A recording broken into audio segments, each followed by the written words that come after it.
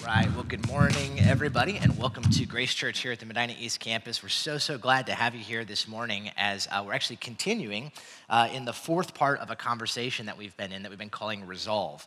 And let me just say that if you are a guest with us here today at Grace Church, if this is your first time here, just like Sarah Beth mentioned just a moment ago, we are so thankful that you would carve out some time and be with us. We hope you feel welcome. We are so glad that you are our guest.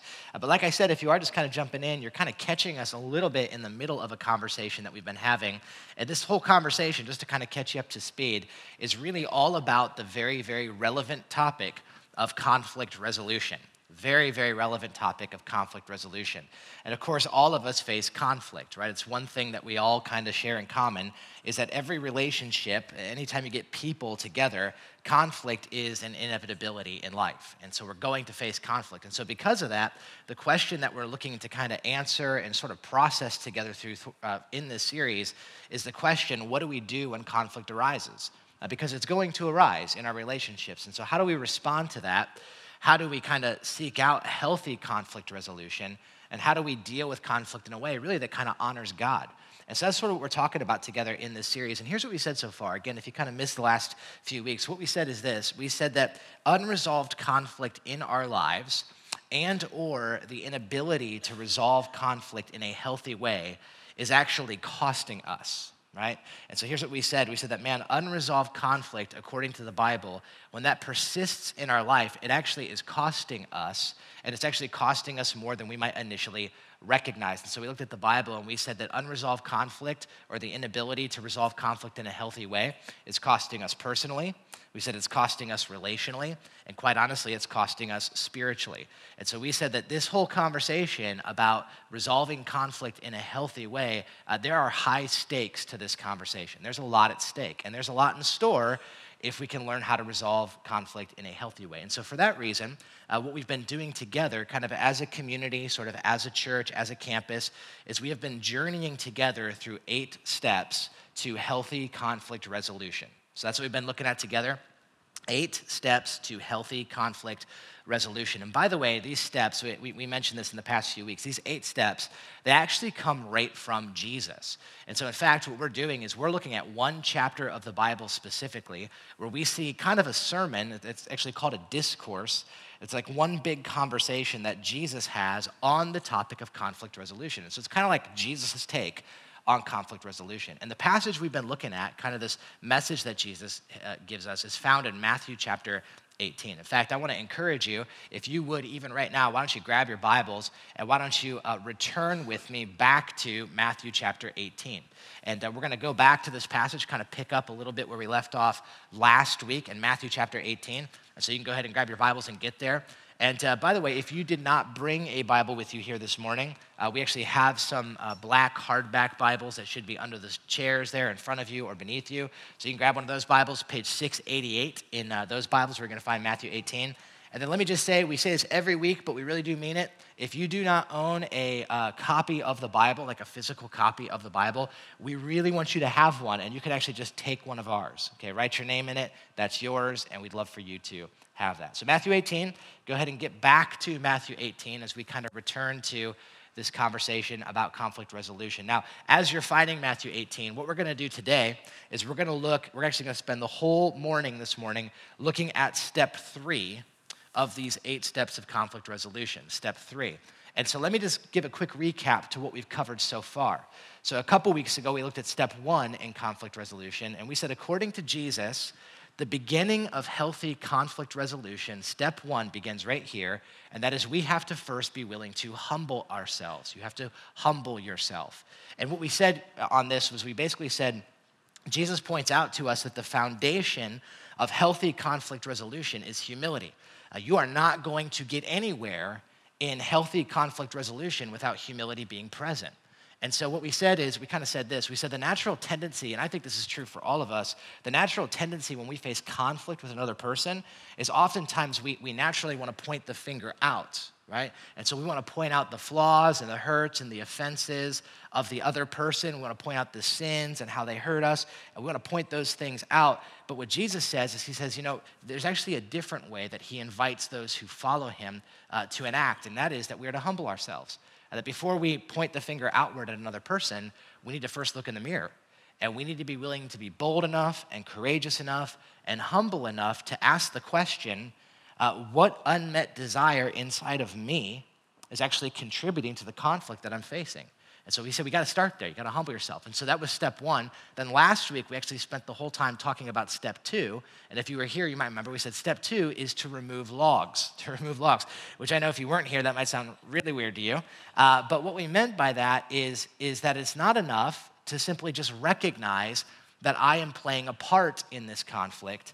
I must be willing to own my part, and I must be willing to go to great lengths to make that right. The wrongs that I haven't acted against another person, I need to remove the log from my own eye. It's kind of what we talked about a little bit last week. We said, man, even if in the conflict you're in, the other party is 98% responsible for the hurt and the harm and the conflict that you're facing, even if you're only 2% responsible for what's happening, we said you have to take 100% ownership of that 2%.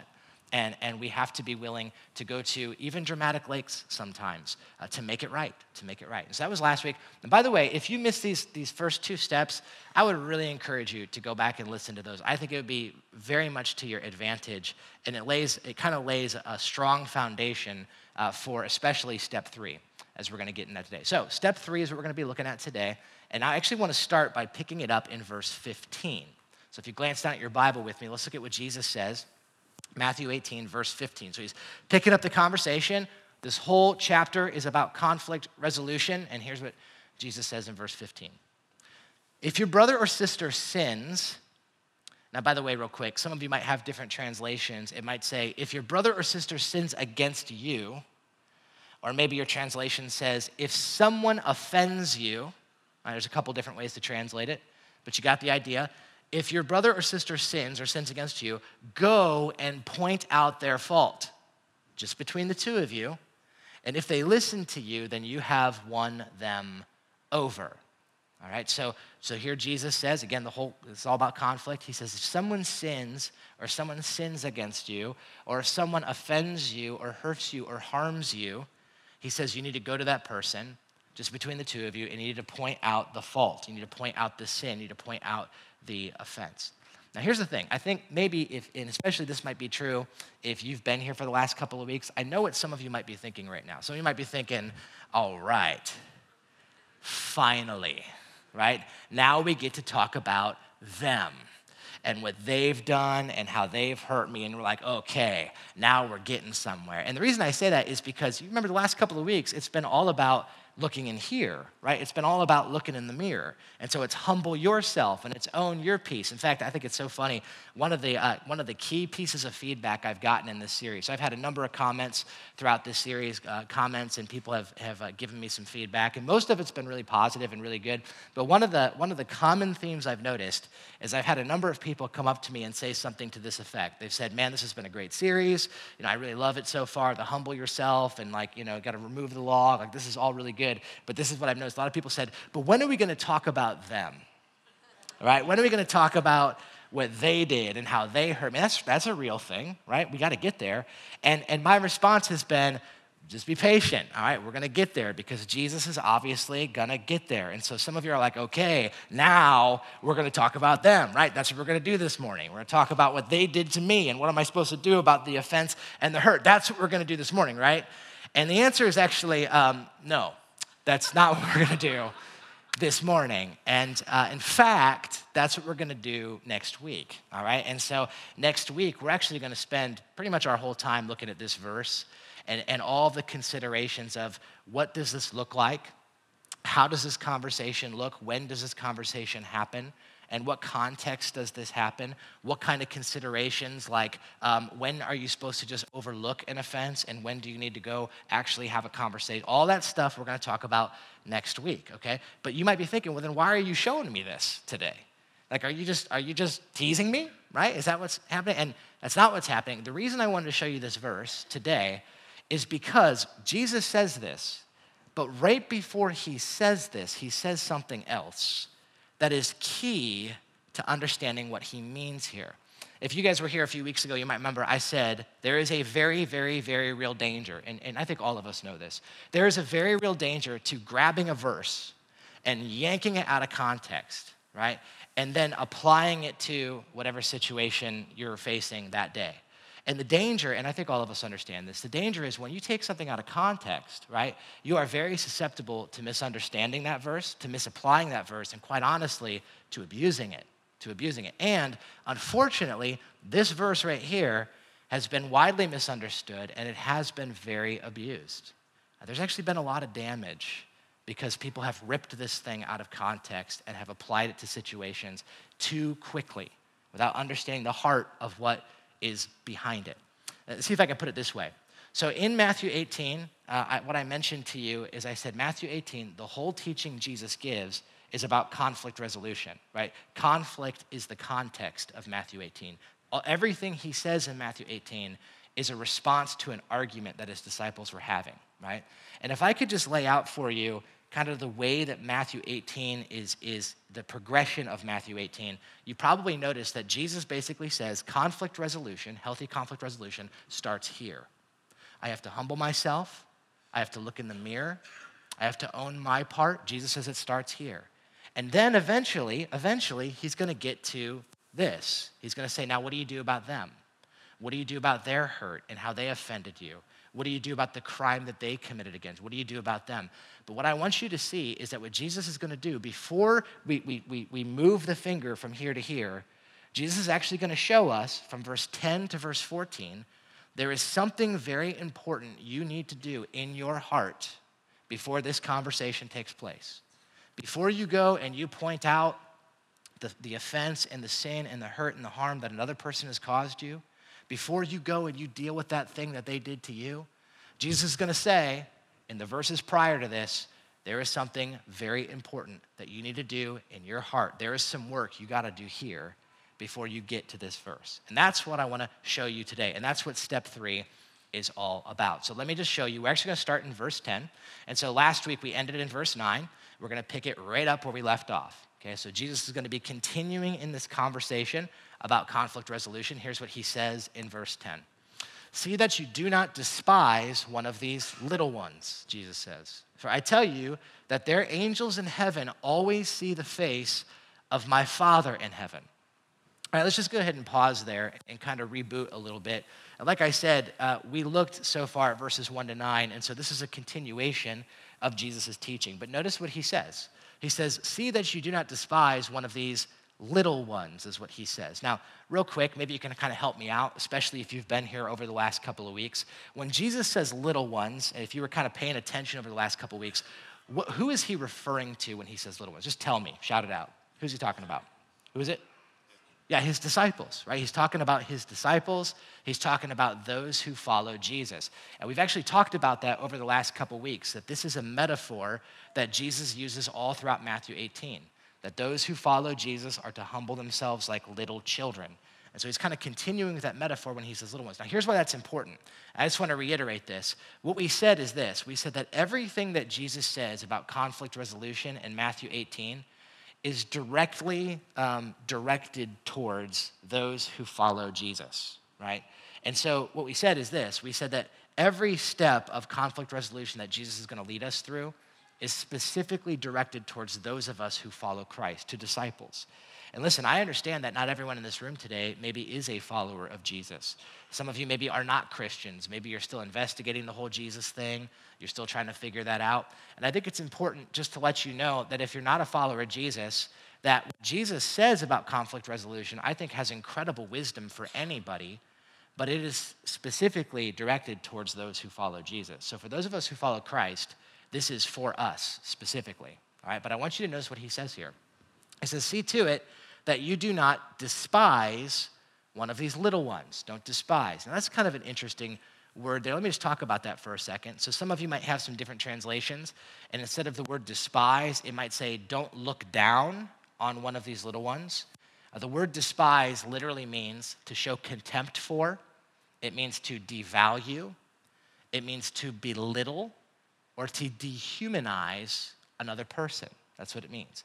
So what's Jesus saying here? Here's what he says. He says, you need to be very careful not to dehumanize, not to devalue, not to belittle or look down on another person. That's what he says. Now, why? Why? Well, notice what he says next. For I tell you that their angels in heaven always see the face of my Father in heaven. Now, what in the world is that all about, right? What do angels have to do with conflict resolution? Like, what's going on here? Well, let me just say on this, I don't want to get too in the weeds on this one, but this verse right here has actually been used as a proof text to explain kind of the teaching of guardian angels. You guys are probably all familiar with that, right? The teaching of a guardian angel is essentially that every single one of us has an angel that's been assigned to us to watch after us, to care for us, to protect us, right? To keep us from doing anything destructive or whatever it might be. That there's an angel that's assigned. So that's what the teach, kind of like, what was that movie? It's a Wonderful Life, right? The whole guardian angel concept. Now, here's the thing. I'm not real sure about all that. The Bible's not super clear how all that works, right? But this verse has been used as a support for that. But here's the point. I don't want you to miss the point. Here's the point that he's making, all right? Jesus is basically saying, be careful that you don't look down, despise, dehumanize, devalue another person. Why? Because God cares for them very, very, very much. God goes to great lengths to provide for them, to protect them, to care for their needs, right? God loves, and by the way, I think that this is true, not just, of course, for those who follow Jesus. I think this is true for every human being. The Bible is really clear that every person, no matter how much they may have hurt you or offended you, no matter how great or severe the crime they've committed, every person has dignity because they're created in the image of God. Right? Every single person who has ever walked this planet has dignity because they are created in God's image. And so what Jesus is saying here is he says, be careful not to devalue or look down on another person. Why? Because they matter a lot to God. God loves them. And God, that person you're in conflict with, that person who has hurt you, right? They have value and they are loved by God. God cares for them. That ex-spouse, that friend that did that terrible thing to you, God cares for that person very much. And I think that's why, by the way, Jesus actually says this. He says, see that you do not despise them. Some of you have some translations that might say, take heed that you don't despise them. Here's what it literally means. Jesus is actually saying, beware. Beware. Be careful. Be careful that you don't devalue, dehumanize, that you don't treat someone in such a way that you rob them of the dignity that they deserve as a person who is an image bearer of God. They were made in the image of God. What is he saying? I hope you're picking up on this. Remember, the whole context is conflict. And so what's Jesus pointing out? Here's what he's saying. Jesus is pointing out that there is a very real temptation in every single one of us, and this is true of all of us in this room.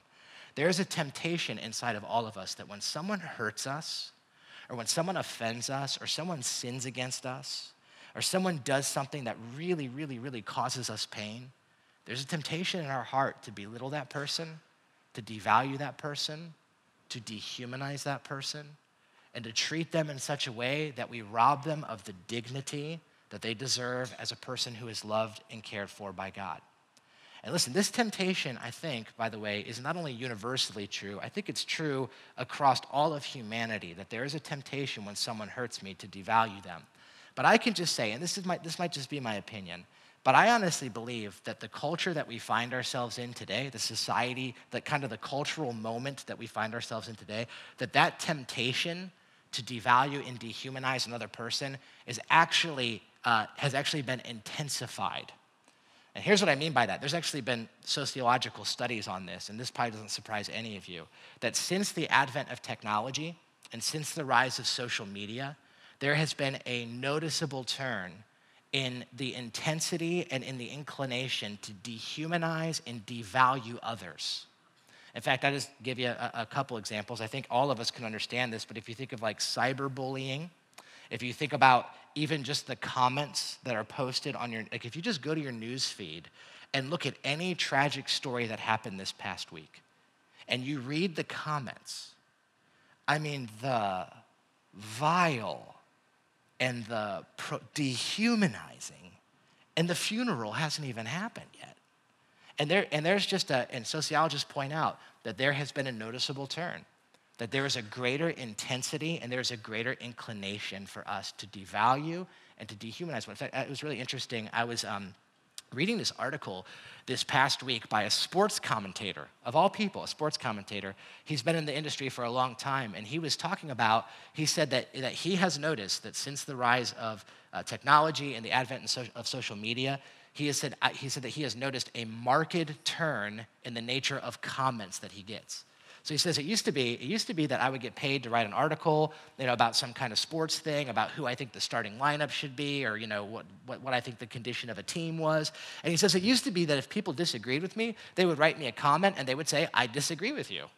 I disagree. I don't think that's the best starting lineup. I think that they should do it this way," or whatever. And he said, but ever since social media, especially since social media began to kind of permeate the scene, he says now the comments are not so much about disagreement. He says they borderline death threats. So he'll be like, "I think this should be the starting lineup." And people will be like, "I hate you. I wish you were dead. Go kill yourself," over sports.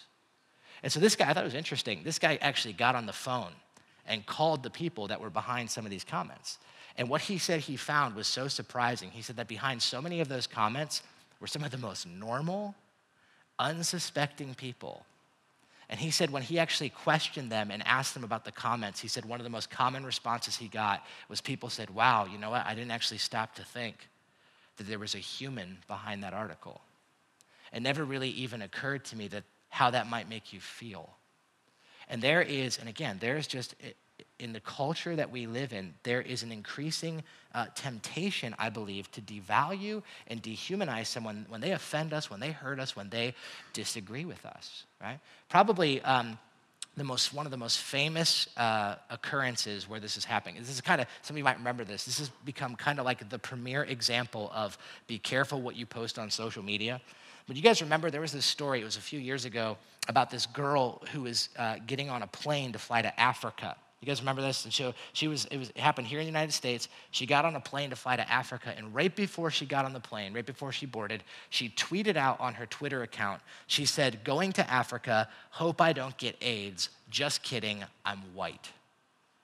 And so she tweeted this thing out, and I mean, just a terrible thing to say.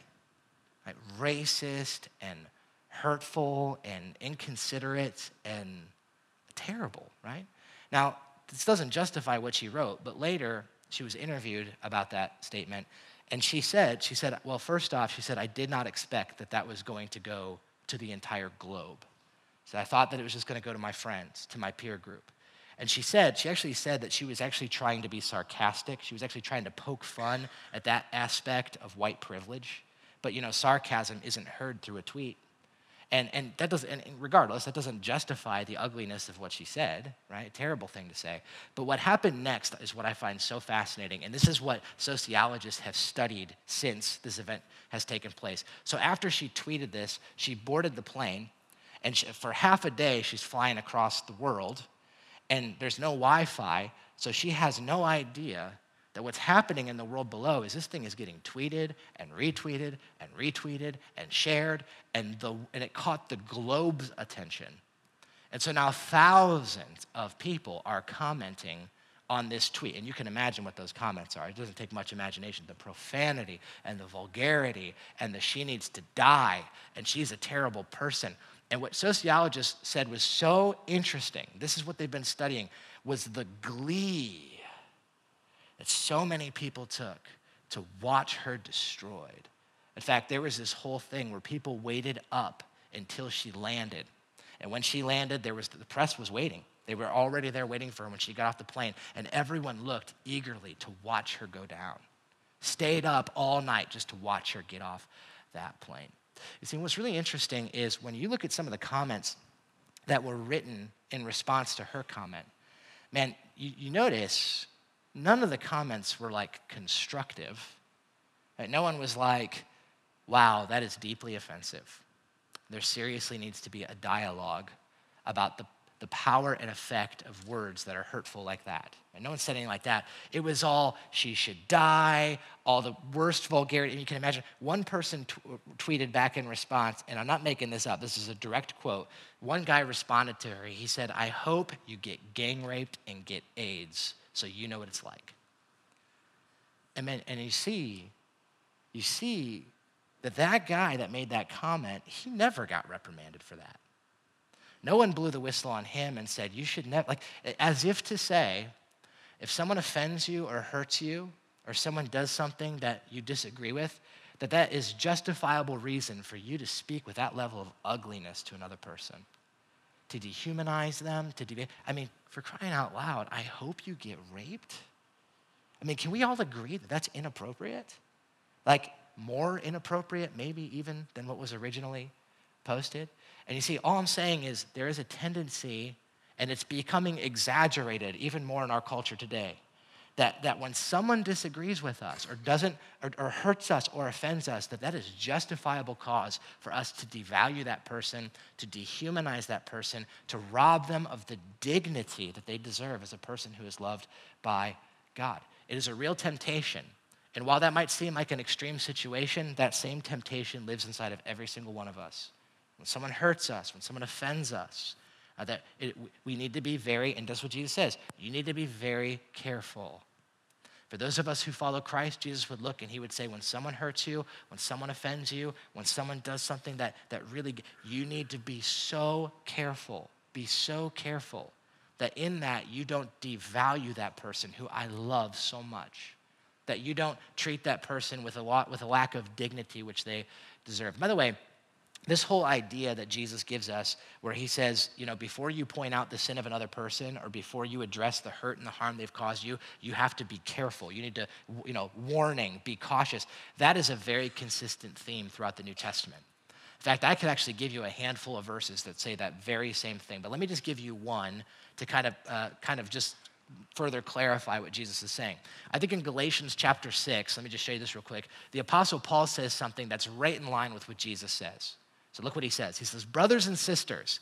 And by the way, I think that's so important. Brothers and sisters. In other words, how do we treat each other? We should treat each other with so much dignity and love that we recognize that we are all loved by the Father. Deeply loved by the Father. So brothers and sisters, if someone is caught in a sin, you who live by the Spirit should restore that person gently. Now look at this. But watch yourself. You be so careful. You be so careful, or you may also be tempted. Now, by the way, the heart of what is said here in Galatians, I think really reflects the heart of what Jesus says in the passage we just looked at. But I think in understanding that, you also have to understand a very important word here, and that's this word right here, caught.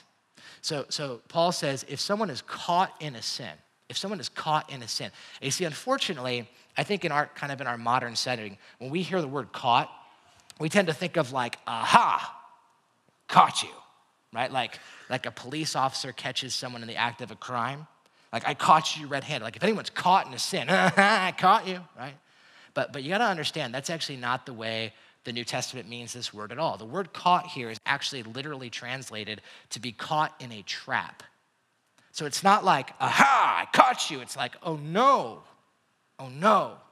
you got caught in a trap. My brother, my sister, this person I love is caught. And so he says, so then you who live by the Spirit should gently seek to restore that person to a right relationship with God and to a right relationship with yourself. You see the picture? You see the picture he's saying? Here's the picture. Imagine this. Imagine you and someone you really care about, someone you really love, are walking down a road together and they step into quicksand.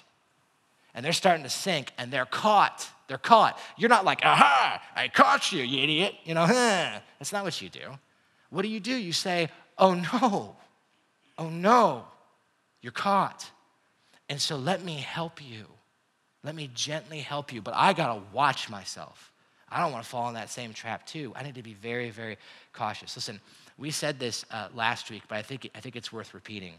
I think Jesus is really clear on this, that the number one enemy in conflict is not the other person. It's not. The number one enemy in conflict is sin. It's sin in you and it's sin in me. And you see, the picture is together, we're gonna fight this. We're going to fight so that we can have a restored relationship with each other, a restored relationship with God. See, I think sometimes in conflict, we tend to think that it's like one person is healthy and the other person is unhealthy. Oh, you know what their problem is? They're just unhealthy. I'm healthy, they're unhealthy. The Bible's really clear. That's never the issue. It's never that one party is healthy and the other party is unhealthy. It's that both parties are unholy. We all need God's grace, and we need to help each other in these situations. And so just to clarify what he's saying here, if that's not clear enough, Jesus is actually going to go on in Matthew 18, and he's actually going to give us a parable, kind of a little story, right? I love it when he does this. This is always helpful. But watch what Jesus says next, verse 12. He looks at his disciples. He says, what do you think? What do you guys think? So he asks a question then. What do you guys think? He says, if a man owns 100 sheep and one of them wanders away, will he not leave the 99 on the hills to go and look for that one who wandered off? So Jesus gives a little parable here, and he kind of envisions a shepherd, which of course, back in this time, that was a very common line of work, so everyone was familiar with a shepherd. So Jesus says, what do you guys think? If there's a guy who owns 100 sheep, one of them wanders off, he says he's going to leave the 99. He's going to go after the one, right? Which, by the way, I think there is something that gets a little lost in translation here. I think for us as modern readers, when we read that, we think, boy, that seems really irresponsible. Like, why would you abandon the 99 to go after the one? That seems really stupid. But you got to understand that Jesus' hearers would not have heard it that way. Everyone knew that if you were a shepherd, that you worked with other shepherds. And so it's not so much that he's abandoning the 99 as it is that he cares so much about finding the one. But then notice what Jesus says next. And if he finds it, truly I tell you, he is happier about that one sheep than the 99 that did not wander off. Now this to me, and this might just be me, so don't take this as scripture, but this to me is actually a little surprising. And what surprises me specifically is that the Bible says that this guy who goes and finds a sheep is happy. When he finds that sheep, man, he is so happy about it. He's so happy. He has so much joy about finding it. And to me, and I don't know, like again, I've never been a shepherd before, but to me that's surprising because I'm just trying to envision, all right, if I was a shepherd, and again, this might just be me, if I was a shepherd and I had one sheep that wandered off, I don't think I'd be real happy about going and finding him, right? I think for me, I'd be frustrated, I'd be inconvenienced, right? I'd be like, that dumb sheep. This stupid sheep wandered off. And the whole time I'd be like, if I find him, man, we're having lamb chops tonight. Like, that's what we're doing. That might just be me, right? But notice what he says. He says when he finds it, man, he is so happy. In fact, that actually doesn't go far enough. Luke 15, which is a parallel story that Jesus tells, actually goes further and says not only is this shepherd happy, he actually has a party. He goes back and he has a party for the sheep. He's like, I found my lost sheep. Let's have a party. To which everyone would have been like, that's kind of weird. No one does that, right? What's the point that he's making? Here's the point that he's making. In the same way, your Father in heaven is not willing that any of these little ones should perish. Or some of your translations say, your Father in heaven is not willing that any of these little ones are lost. In other words, what he's saying is, listen, your Father in heaven doesn't want that person to be lost. Your Father in heaven doesn't want you to live in an estranged place with that person you're in conflict. God takes great joy and happiness when there's a restoration back to a right relationship with God and back to a right relationship with others. That's what makes God happy. Now, here's what I want you to notice. Now, understanding what Jesus just said, I want you to reread verse 15. And you're going to see it in a different light. Look what he says now. If your brother or sister sins, dearly loved by God, your brother, your sister, they're loved by the Father. If they sin, look, go and point out their fault. See what he says? He says, you making the connection here? He says, if that person has sinned or they have hurt you or offended you, they've done something that hurts God's heart and hurts your heart, go after them. And he's not like, go after them and you tell them. He's like, no, go after them. The same way a shepherd goes after a sheep that's lost, that desperately wants him to be restored back to a right relationship with his Father and with others, right? Go to them, point out their fault just between the two of you. This isn't a public ordeal. You're not blasting this on social media. This is respectful. I'm going to you, right? And if they listen to you, now watch this. This is so powerful. If they listen to you, you have won them over. He says, if you go to them, if they hurt you, offend you, if they sin, and you go to them and you point them out with a heart like a shepherd that says, man, I want to restore this relationship. I want to restore things back to the way they were before. He says, and if they listen to you, you've won. You've won. You've won them over. In some of your translations, you've won your brother. You've won your sister back. You've won them back to a right relationship with God and to a right relationship with you. You've won. And this, by the way, is where I believe step 3 comes in. So what's step 3? You ready for it? Step 1 is humble yourself. Step 2 is remove logs. Here's step 3.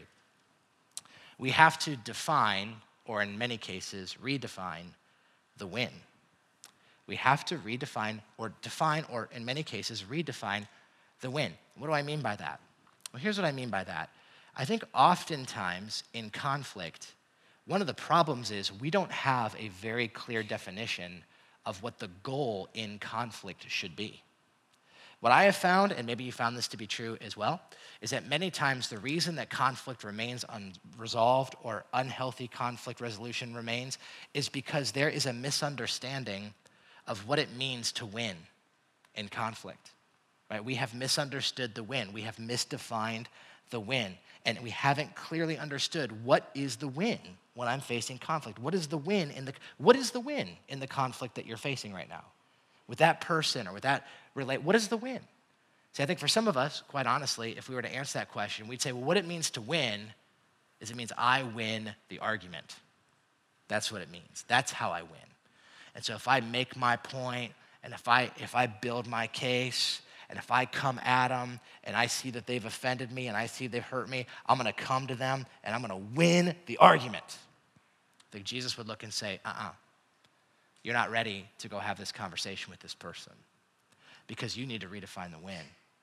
Your heart is not in the place that God would desire your heart to be. You got to change that. He would look at the Christ follower and he'd say, if your definition of a win in conflict is to win the argument, he says you need to stop and you need to redefine the win. I think for some of us, quite honestly, we might say the win is that I win my way. I want it to go my way. And so I'll do whatever it takes to make sure that the outcome I desire is what happens. That's the win. That's the win in conflict. And Jesus would look and say, if you're a follower of Jesus, before you go and deal with the offense and the hurt of another person, if that's how you're defining the win, you're going to need to do a heart check, and you're going to need to be very careful, and you're going to have to redefine the win. For some of us, I think we would say to the win is to win my rights. You hurt me, you offended me, and now you need to pay for that. I need to win my rights. And actually, if you're a follower of Jesus, you know what the Bible would actually say? You should lay down your rights. That's not easy to hear. He says, but man, you got to be willing to redefine the win. And what is the win? He defines it right here. The win is not to win the fight. It's not to win the argument. It's not to win my way. It's not to win my rights. It's to win that person. It's to win their heart. It's to win that relationship. It's to win your brother. It's to win your sister. It's to win them back to a right relationship with God and a right relationship to others. You know, I couldn't help but think about this whole idea of redefining the win. I could not help but think of maybe the worst fight to date that my wife and I ever got into. You guys want to hear about that? I don't know if that's you're like, yes, tasty morsels, let's have them. So I don't know what that was all about, but that's good. So I'll tell you about it. So I actually, my wife and I have been married for 11. And by the way, I asked her if I could share this. I was like, are you cool if I share about that one fight that we had? She's like, oh, that one? I'm like, yeah, that one. And it's like historic for us. And she's like, oh yeah, I don't care. So I totally got her permission. But my wife and I, we've been married it'll be 11 years here in March.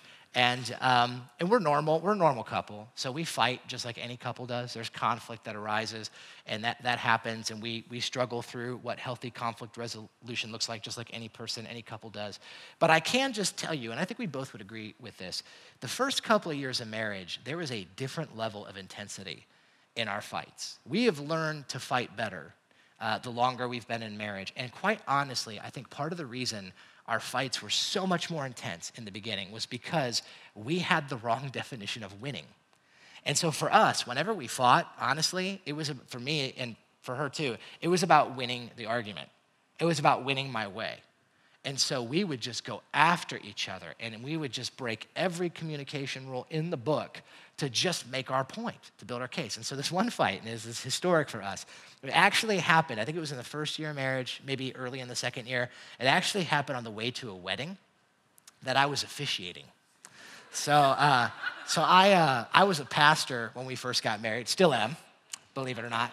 And so this was a wedding I was really looking forward to. So there was a person that asked me to officiate their wedding, and this wedding was out of town. It was 2.5 hours, 3 hours away.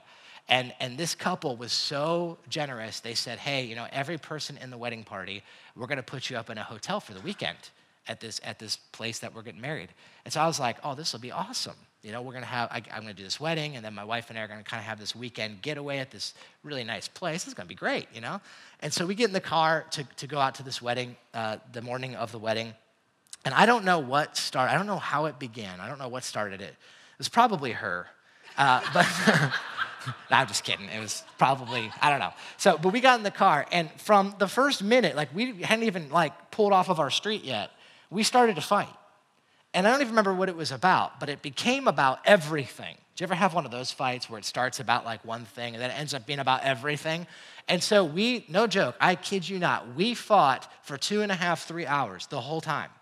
And it was a blow-up fight. I mean, there was she was crying and I was mad, and we were breaking rules all over the place. We were like, you always and you never, which you're never supposed to say those things, right? And we were just blasting into each other. And so finally, we got to this place where I was going to do the wedding. We're still fighting. So I check into the hotel room. We're fighting in the hotel room. And at one point, I was like, I got to go do this wedding. And so I said to Jess, I said to my wife, I said, I got to go do this wedding. I was like, and I can't do it if we're like this. I can't do a wedding in this condition. And she's like, fine. And I was like, fine. I said, I'm sorry. She's like, I'm sorry. I'm like, whatever. And I walked out, and I'm like, I could go do this. And so I got my suit on, and I'm walking down, and I run into the couple that I'm going to marry, and they're like, Tony, and I'm like, hey, and they're like, how are you? And I'm like, I'm happy for you today. I didn't want to ruin their day, I was like, how are you guys doing? They're like, we're in love, And I was like, shut up. So anyway, we want to talk about convicting. I'm standing there doing this wedding. This couple's standing there, and they're in love with each other, gazing into each other's eyes. And here I'm talking about God's picture for marriage. And I'm like, husbands are to love their wife and sacrifice and be gentle to her. And meanwhile, Jess is out in the audience. She's looking at me. She's like, yeah. Oh, she didn't actually do that, but I was just so convicted, and I was like, and wives should love their husbands, and I don't know why I got real loud there, it was, but anyway, we kind of made it through the ceremony, and it was all fine, and Jess and I, we kind of patched it up after it was all done. But I'll just tell you, and if you guys have ever been in a fight like this, for the next several days, there was just this low-grade hurt, it took us a while to recover from that one. We had said some hurtful things to each other. We had said some things we regretted to each other.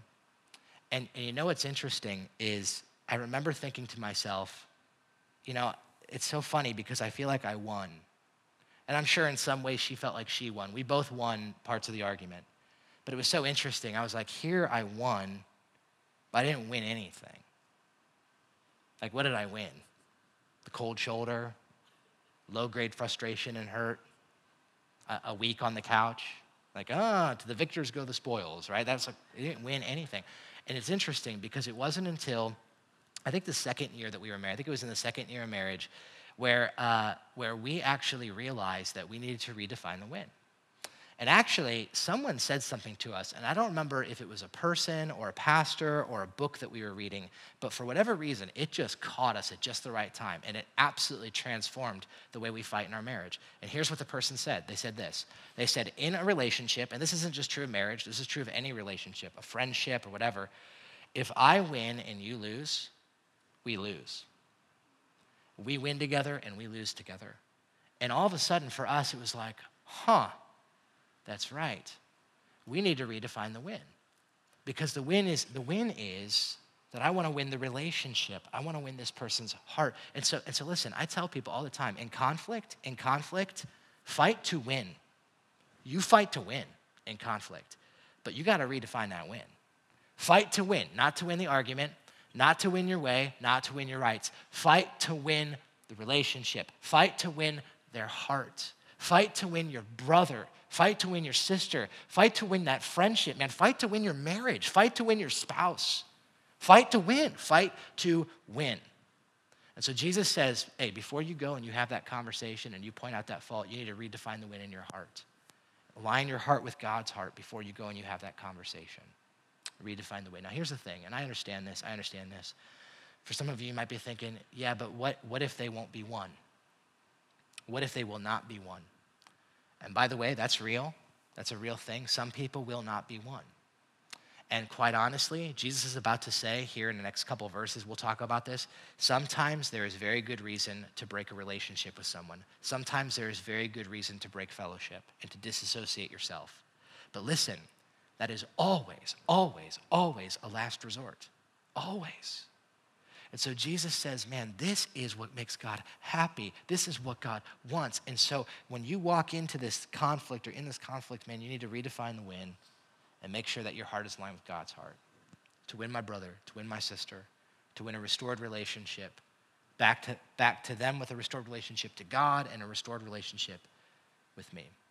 So step 3 is to redefine the win. I'm going to ask the band to come up, and as they settle in, why don't you join me and bow your heads as we close in prayer today. Well, Father, we just want to say thank you, God, that you have given us incredible clarity on a topic that's so complicated and has so many nuances as conflict resolution. But Jesus, you're wise, and you understand the human heart better than we understand our own. And the depths of dysfunction and depravity that lie within us, God, never ceases to amaze me. But your grace far outweighs that. And God, when I think about everything that you've called us to in conflict resolution, I think about you. And God, I'm so thankful that you didn't just tell us how to resolve conflict, but Jesus, you modeled all of this. God, we were in incredible conflict with you. Every single one of us had sinned against you. All of us have done that. And yet, when we offended you, when we sinned against you, you did everything to win back the relationship with us. You were so committed to our good. You were so committed that you laid down your rights. You were so committed that you emptied yourself, God. You could have proved that you were right. You could have done that. You could have easily, Lord, just held on to your rights in your offense because we have offended you. And yet instead, God, you humbled yourself. You took on the cross. You bore our sin that we might stand in a right relationship with you. And so, God, I pray that act that you have displayed, that act of grace that you have displayed to us, Lord, that would empower us to do the same. That we would fight hard to win, but to win our brother, to win our sister, to win a friendship, to win our marriage, to win wherever conflict might be, that family thing, whatever. Help us to fight to win. Thank you that you fought to win our hearts, our relationship back to you. So we just want to ask these things and pray them in Christ's name.